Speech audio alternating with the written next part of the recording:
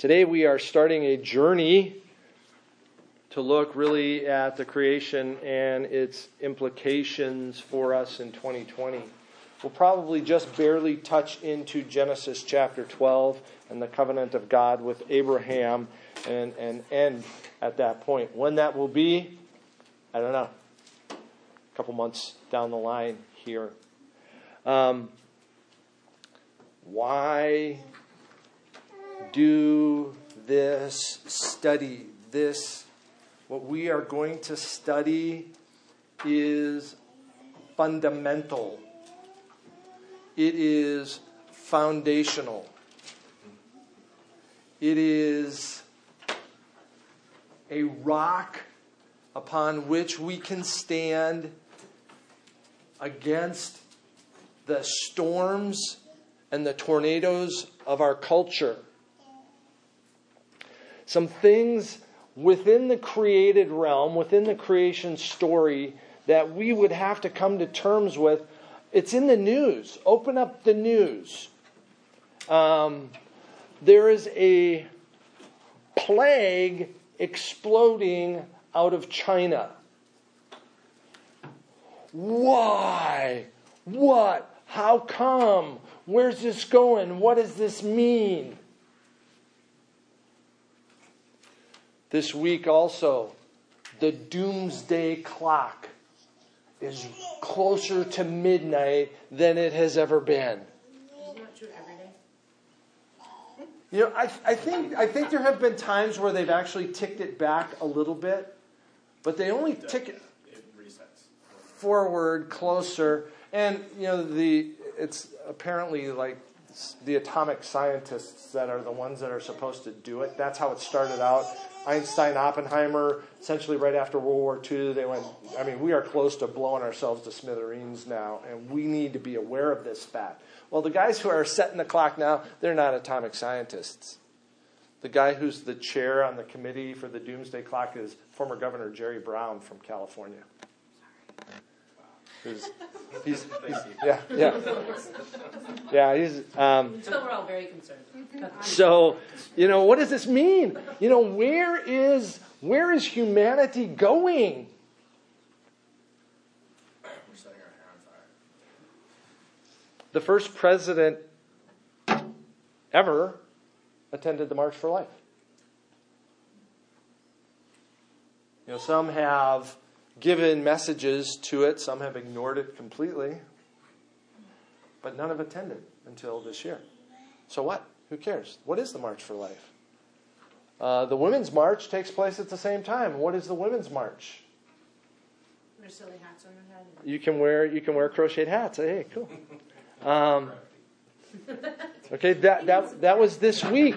And I would contend that this bears on these things. Loneliness is on the rise. We are more attached to people than ever before, and we are more lonely than we have ever been.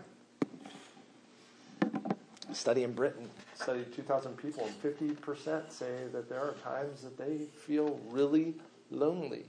Not just, I'm alone. I'm alone in my car. Well, no, you're not lonely. You're just alone in your car. But, are you lonely?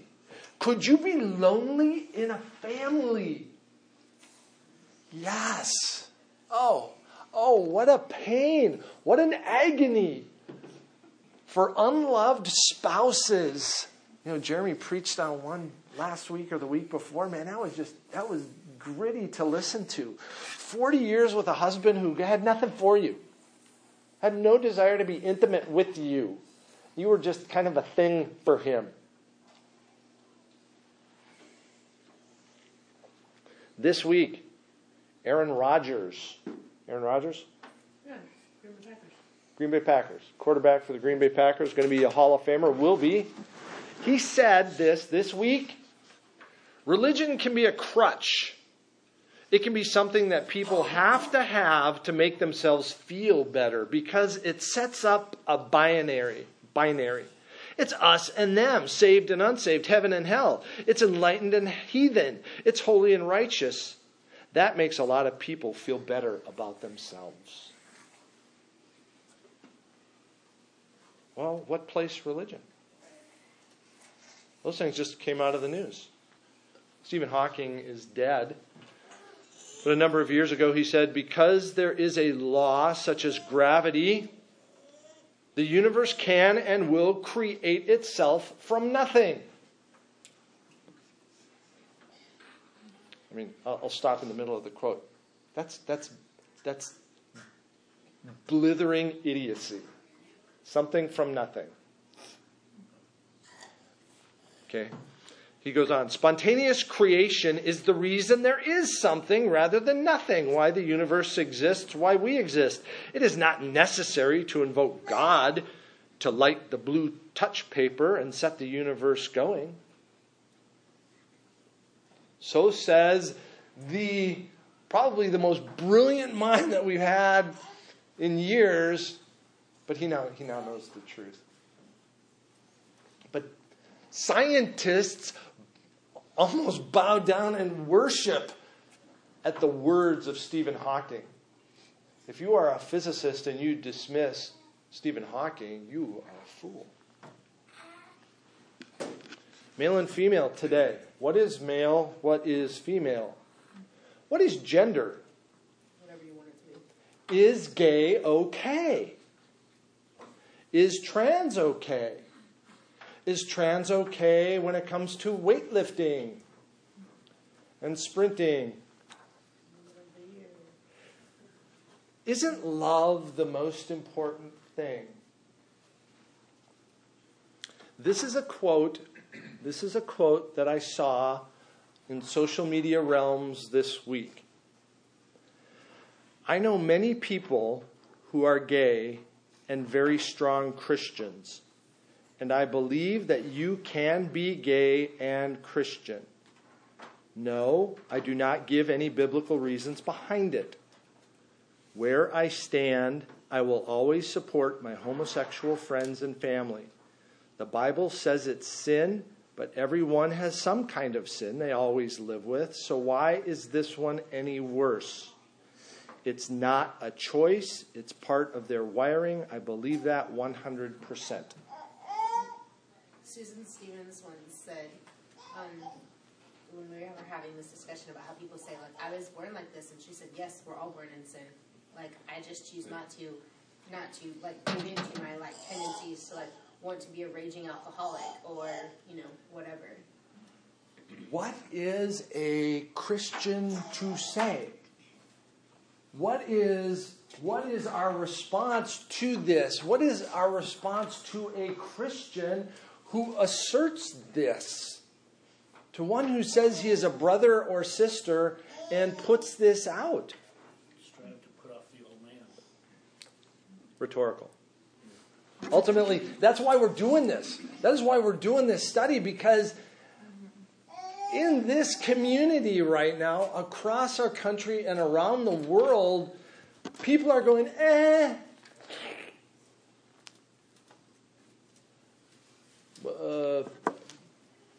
what are we going to do with this?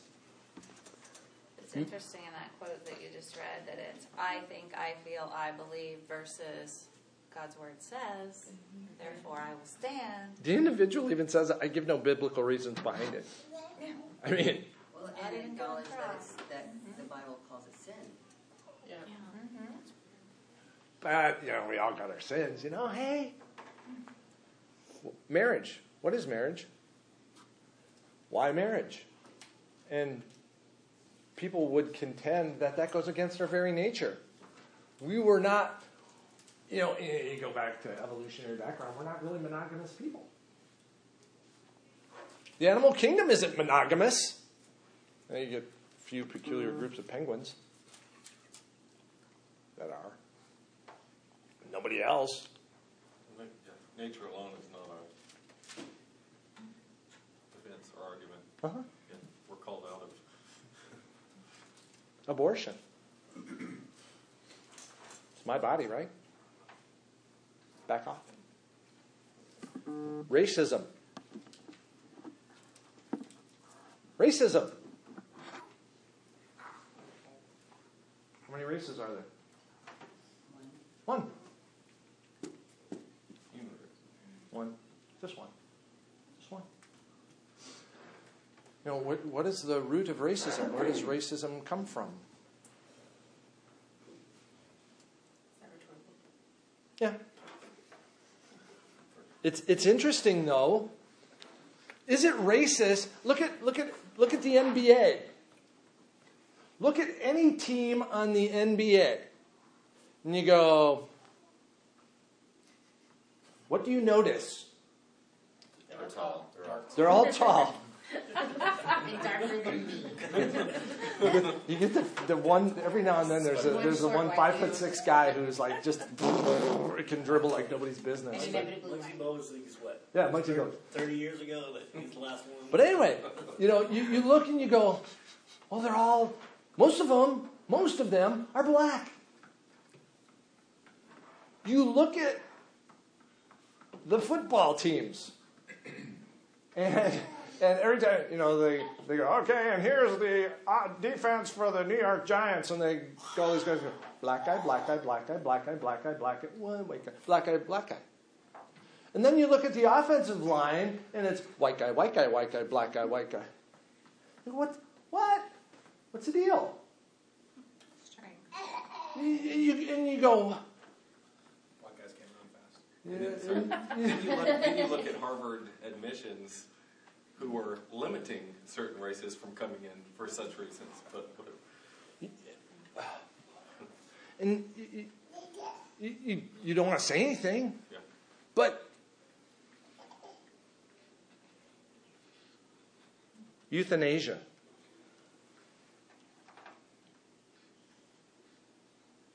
You have a responsibility to die. You're taking up resources. Why don't you just end your life? What is man's role on the earth? What about animal rights? Animal rights. What about plant rights? No kidding. There are people who advocate, the giant sequoias can't advocate for themselves, so we need to advocate for tree rights. Hinduism or something. Are all religions the same? No. These are questions. These are questions that go back to this. This goes right back to here. Something terrible happens. Tidal wave comes. We've talked about this before. The first thing the news media is going to do is ask, why? Why has this happened? Well, it's man-made global warming. It's our fault that this hurricane scraped Homestead Air Force Base off the map. No.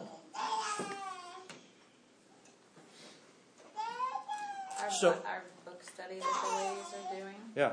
this week's chapter, she talks about the fact that we ask why when there is suffering, and how that points automatically to the fact that we think there is something or someone behind it. We're going to get to that. It's natural within us. We go, something's messed up. Something is amiss. Now, if you want to interject into any of these items and you mention God, you are dismissed. Well, you're also dismissed from the rest of the conversation because now clearly you are not. You are wise. stupid. Yeah. Christians are stupid. Science is the highest trump card. You want to look like a genius? Appeal to Stephen Hawking. You want to look like a moron? Appeal to Charles Spurgeon. It's almost as though they think it's cheating or lazy for us to explain anything with God or start from that place.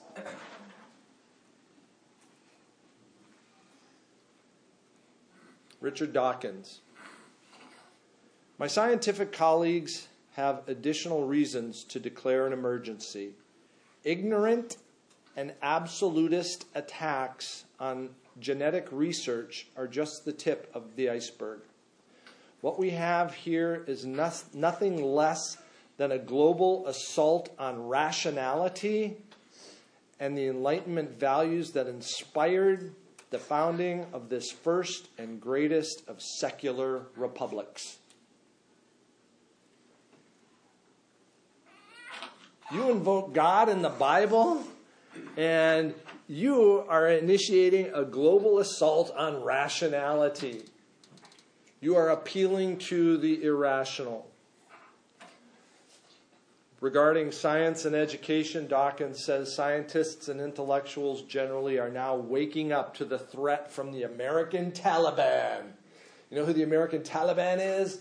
That would be creationists, those who appeal to intelligent design, the PhD scientists who are advocating intelligent design. They're the American Taliban.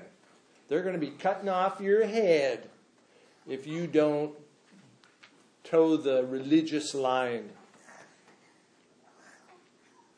He goes on, he says, not only do we need no God to explain the universe and life, he says, God stands out in the universe as the most glaring of all superfluous sore thumbs.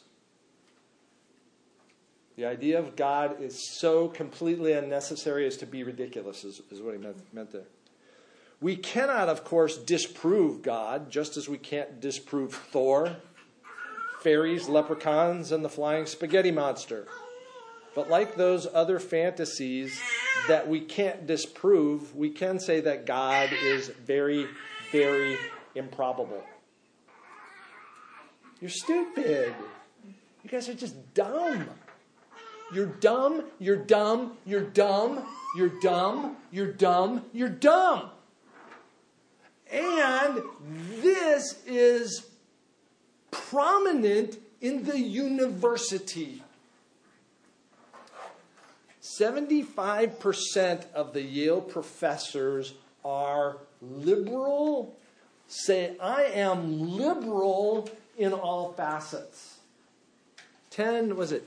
Less than 10% consider themselves to be conservative. Okay? So you can only imagine how many of them hold to an inspired and inerrant Word of God. Really? You kidding me, right? And these are the places that we are sending our kids for school. And if this is being, and think of this, all colleges and universities want to be like Ivy Leaguers, like the Ivy League schools. They try and emulate that. So this whole thing is a trickle down.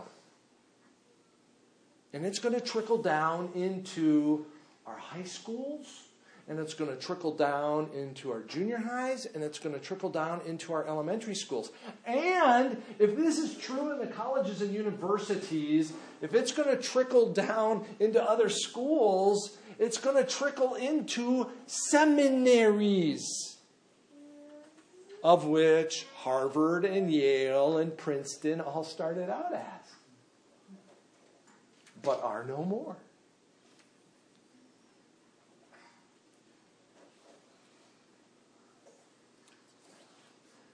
You are stupid. John MacArthur stands up, and in the middle of this onslaught has the audacity to say, a biblical understanding of the creation and fall of humanity establishes the necessary foundation for the Christian worldview. If the biblical creation account is in any degree unreliable, the rest of Scripture stands on a shaky foundation. If these first 12 chapters aren't true, why on earth do you believe that any of the other stuff is true? So how do we accept it? Is it a narrative? Okay. Is it allegory? That is the whole... Poetry? Good. I'm not going to answer that today. a lot of today's in a lot of ways simply introductory to what's your appetite, to help you to understand the importance of coming to terms with this. And what do I do when this gets rubbed in my face day by day? How do I respond to it in my family? How do I respond to it in the culture? How do I respond to it at work? MacArthur goes on. Scripture offers the only accurate explanations that can be found anywhere about how race began, where our moral sense originated, why we cannot seem to do what our own consciences tell us is right, and how we can be redeemed from this hopeless situation. And so, where do we begin? Why do we start with God's Word? Okay, why do we start with God's Word? We are Christians. I'm going to impose this upon you because you're sitting here. Okay, that may not necessarily be the case. That may not necessarily be the case. But we're going to start with that.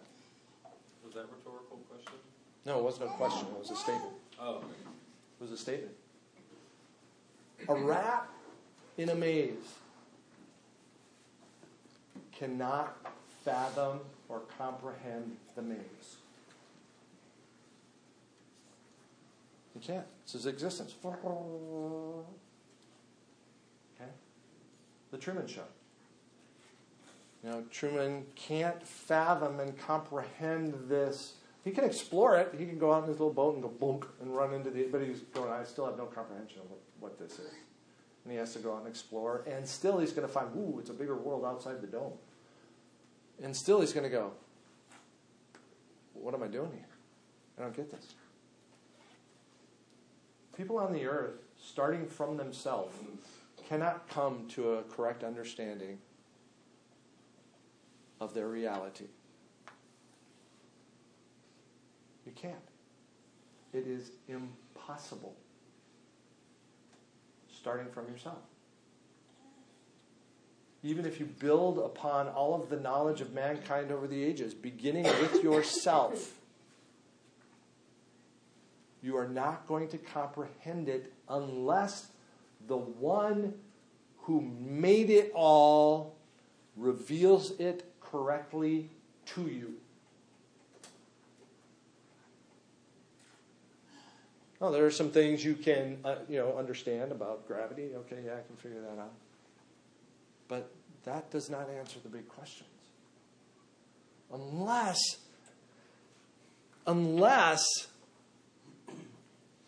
somebody who made it revealed it to us. What if we received an explanation that with incredible clarity explained our world? What if this explanation satisfied my deepest questions? And what if this explanation came from the one who actually created me and made plain to me that he loved me and cared about me? What a revelation. As Eb and Frankie were both, and Tracy actually, there are questions that gnaw at us. Albert Mohler talks about 4 fundamental questions that really every worldview must answer. And do the answers to these 4 questions correspond with reality? The first question that a worldview must answer is, why is there something rather than nothing?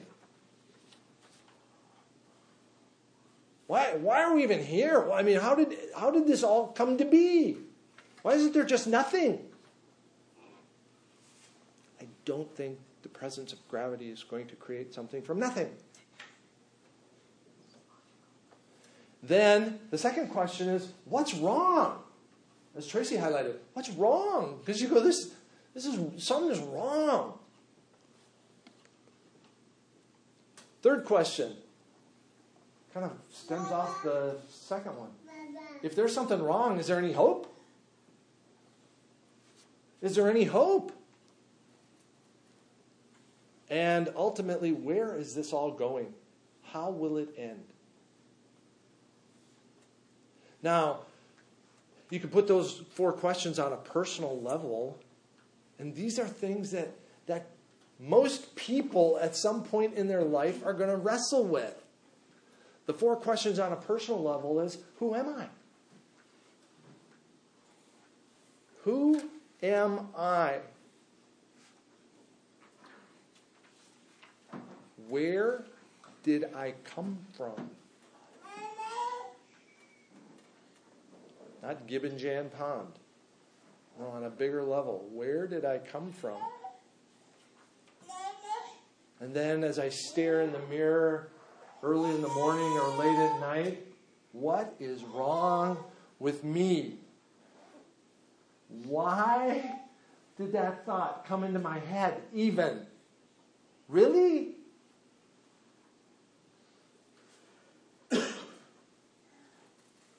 And ultimately, the last question, where am I going? Where am I going? As we go through this study, my intent and desire at one point is just to look at the glory of how Scripture recognizes the creation throughout. First thing we're going to do here, though, is if we are going to stand on this, if we are going to be standing on this when it comes to our understanding of the creation, then we must understand what it is we're looking at. What does God's Word say about itself? And so that is where we will start here. Sarah, would you go to Psalm 119? And it's actually not on there, Katie, but would you go to Psalm 19?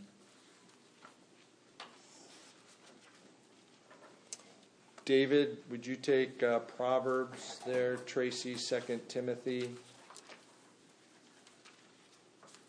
Frankie, would you take 2 Peter? And Eb, would you take Matthew 5 there?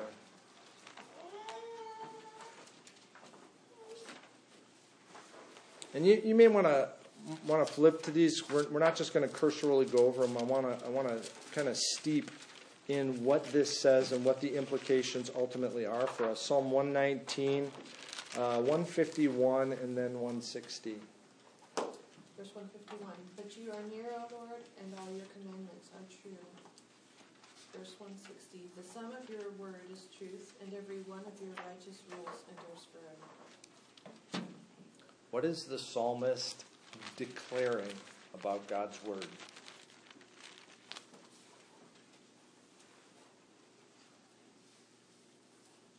It's true. Factual, trustworthy. True. Okay. Is this true truth? Or is this these real facts? It's true. What does this mean? Does it mean we take it literally?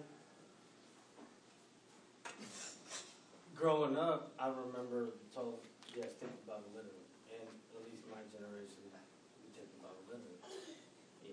So that's when I mentioned that question as in, okay, if we're going to take it literally, I'm going to take it as it was written as a narrative, as historical facts. We're getting there.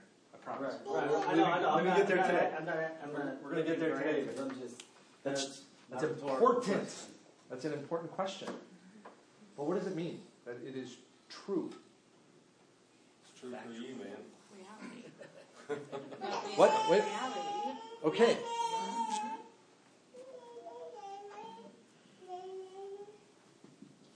Reality. It corresponds with reality. It corresponds with what is. It is correct.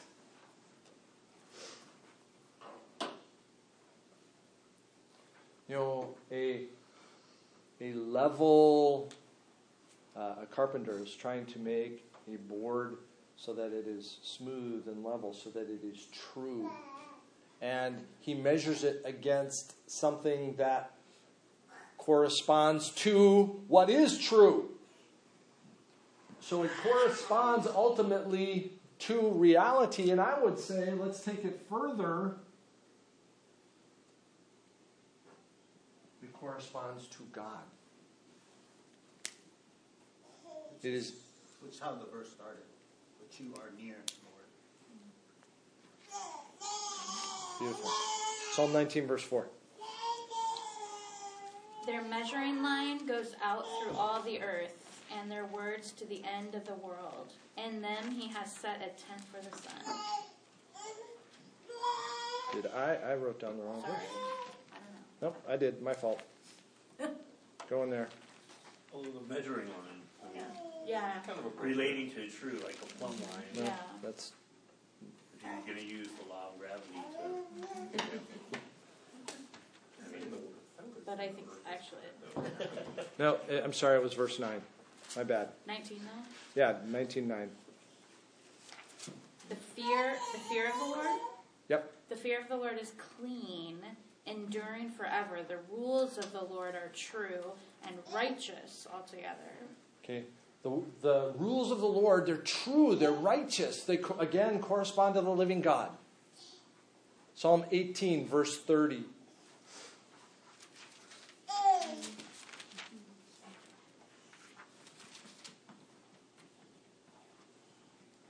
You didn't give that to anybody. I didn't. This Yeah. God, 18 verse 30. his way is perfect. The word of the Lord proves true. He is a shield for all those who take refuge in him. God's way is perfect. The word of the Lord proves true. So that means when you test it, it is not going to fail you.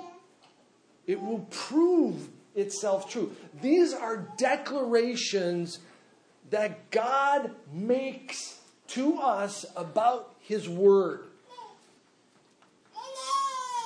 They are true, which means that if they are not, what? If they do not prove true, what does that mean? God is a liar. That this one who declared this to be so, he is a liar.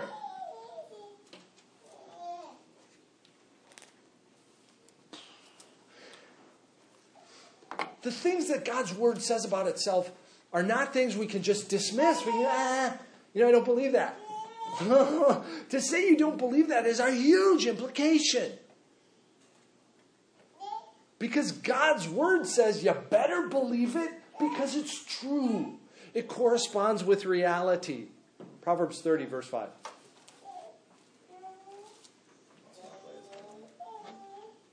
Proverbs 30, verse 5. Every word of God proves true. He is a shield to those who take refuge in him. Every word of God proves true. Every word of God. It is a shield. How can this be? Because we know of the 66 books, how many authors were there? Ish. 30s, in the probably the mid-high 30s. Probably different authors. Men! Written over how long? 1400. Yeah, 2,000-ish years in there. Okay? And you go, what? 2 Timothy 3, 16 and 17. All Scripture is breathed out by God and profitable for teaching, for reproof, for correction, and for training in righteousness, that the man of God may be complete, equipped for every good work. We could do a sermon on this. All Scripture, which means what? All Scripture. All Scripture, thank you. Good. The whole of the Bible. The whole of the Bible. Okay, now somebody's going to go, the cynic is going to go, well, he's talking about the Old Testament. Okay, let's just leave it at that for right now. Even some would say, what about the apocryphal books? What Hang on. about all the other Hang on. things? All Scripture is what? God breathed. Breathed out by God. Okay, that means God is the source of all Scripture. He is the source. Paul goes on to talk about its profitability and ultimately how it is completing.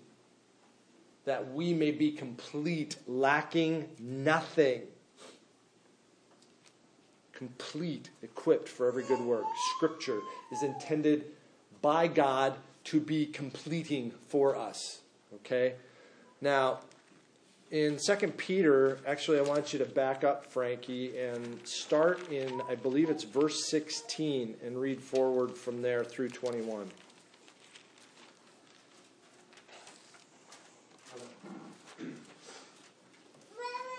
Second Peter 2:16. Nope, 1. 1:16 through 21. Okay. For we have not followed cunningly devised fables, but we made known unto you the power and coming of our Lord Jesus Christ, but were eyewitnesses of his majesty. For he received from God the Father honor and glory, when there came such a voice to him from the excellent glory, This is my beloved Son, in whom I am well pleased. And this voice which came from heaven we heard, when we were with him in the holy mount. We have also a more sure word of prophecy, whereunto ye do well that ye take heed, as unto a light that shineth in a dark place, until the day dawn and the day star rise in your hearts. Knowing this first, that no prophecy of the Scripture is of any private interpretation. For the prophecy came not in old time by the will of man, but holy men of God spake as they were moved by the Holy Spirit, or Holy Ghost. Okay. The first part of that section, 16 through 17 here, 16 through 18, Peter's going, we saw. We were on the Mount of Transfiguration, and we heard the voice of God speak about God the Son, to testify. And so Peter was there. He saw it. And this is what Peter says. He goes, we have something even better than that. We have something better than hearing the Word of God on the Mount of Transfiguration. We've got something better than that. We've got Scripture. We have the prophetic word fully confirmed. And, oh, by the way, you would do well to pay attention to it. And then he goes on to describe how Scripture comes about. No prophecy of Scripture comes from someone's own interpretation. Guys don't go, I got a great inspiration here. I'm going to write something down. Okay? And if it's not God's inspiration, that book or letter is going to not withstand the test. Something that's kind of stuck with me about that is like, Paul probably wrote way more letters than what we have to a bunch of churches throughout the Mediterranean. Sure. But not every word that Paul spoke was inspired by God. So not every letter. Yeah. And interestingly, we don't have all the words of Jesus. We have what was sufficient for us. But it goes on. He says, no prophecy was ever produced by the will of man, but men spoke from God as they were carried along by the Holy Spirit. So they were inspired to write what they wrote. Is God powerful enough to have a mere man, write down what he wants them to write correctly? You go. Oh, it's absurd not to think that he couldn't do that. It's ludicrous to think that almighty, omnipotent God could not do what Peter is declaring that he did do. It's always surprising to me that Christians would believe that they serve a God big enough to save them from eternity in hell and create the world, but not big enough that to make sure that His Word doesn't stay intact the way He wants it to for thousands of years. Last verse, Matthew 5:18. For truly I say to you, until heaven and earth pass away, not an iota, not a dot will pass from the law until it is all accomplished. Okay, it is the smallest pen stroke. It is the smallest pen stroke. Jeremy was talking about it when he was talking about I's and T's. But for example, that is a Hebrew letter. That is a different Hebrew letter. What is the difference right there?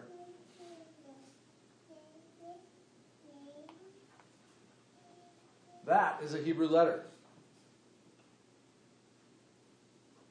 My mom used to call them jots and tittles. Iotas, yods, and iotas. Okay? Those little marks. There's not one little mark that is not going to be fulfilled in God's Word. There's more we could look at with regard to what God's Word says itself. But people are going to say, but the Bible isn't a science textbook. And this gets into interpretation. How do I read God's Word? They're going to say it's not a science textbook. To what? How do you answer that? What do you say? Doesn't make it not true. You go, you're right. It's not a science textbook. But where it speaks on issues regarding the scientific realm, it speaks truly and accurately. It speaks of the water cycle, the hydrocycle of evaporation and rain and coming down. It speaks about the earth hanging in the cosmos as if on nothing. Because it is hanging, what's the earth hanging on? Nothing. Nothing.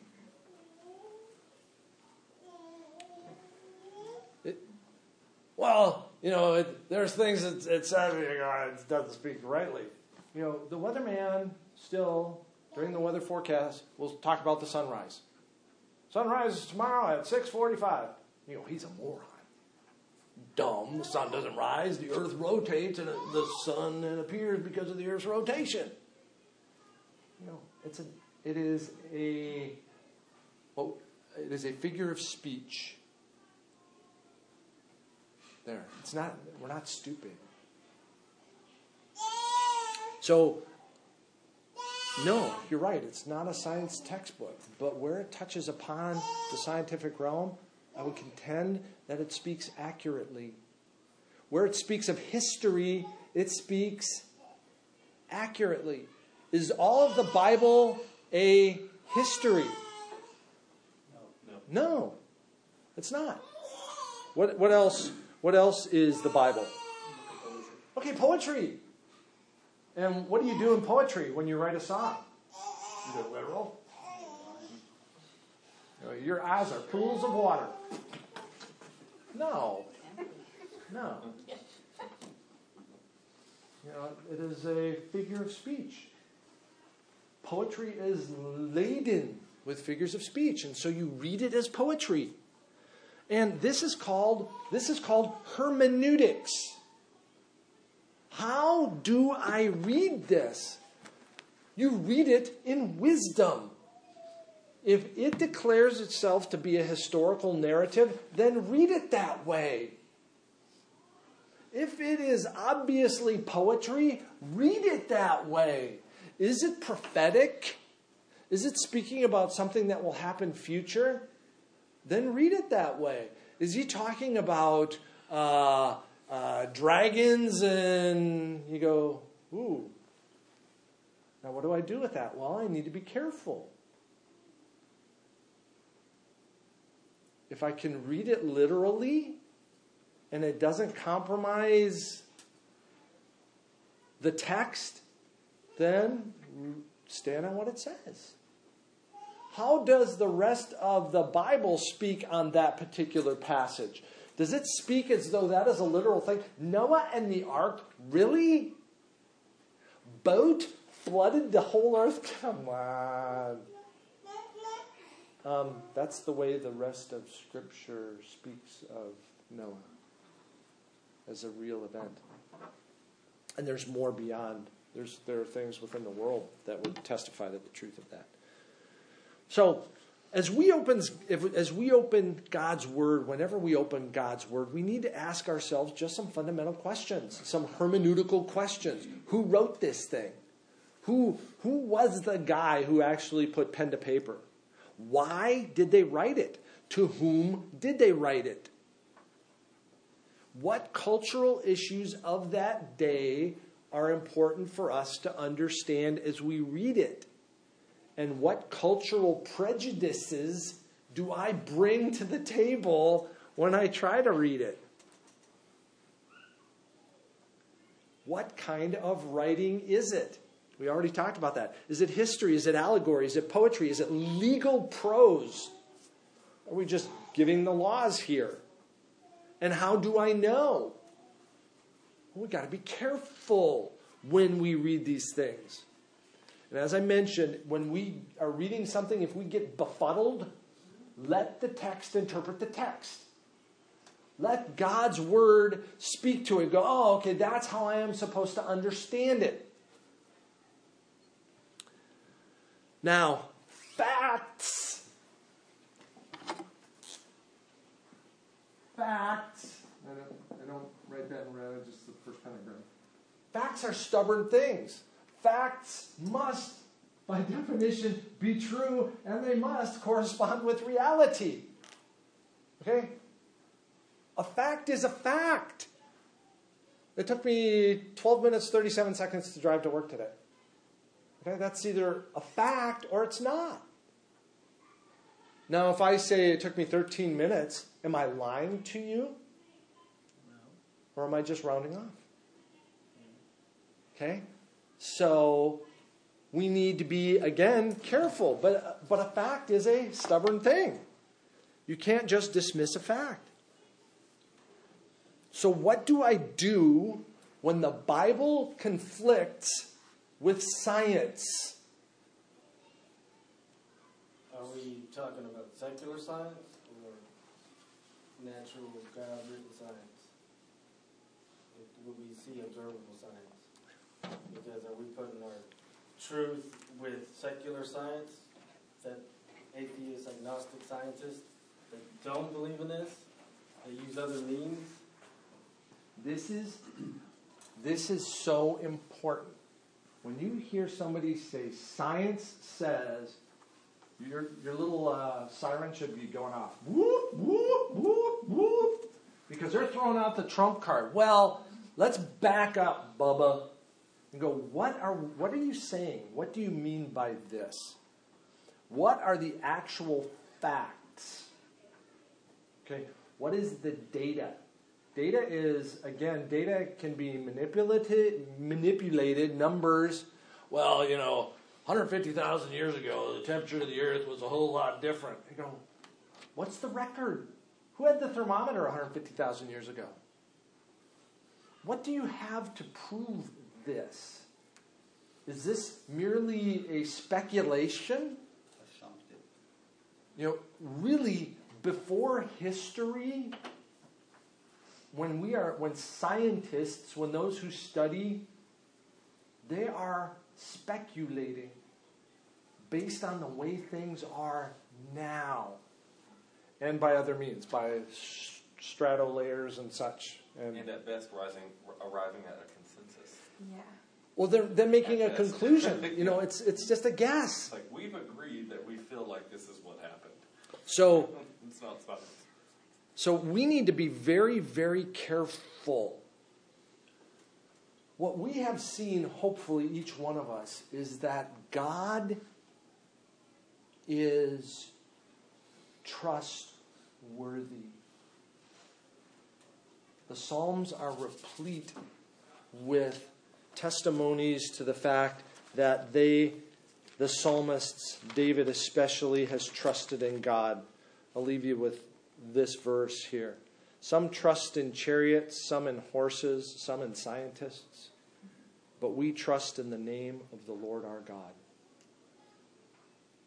who gave himself for me and died for me.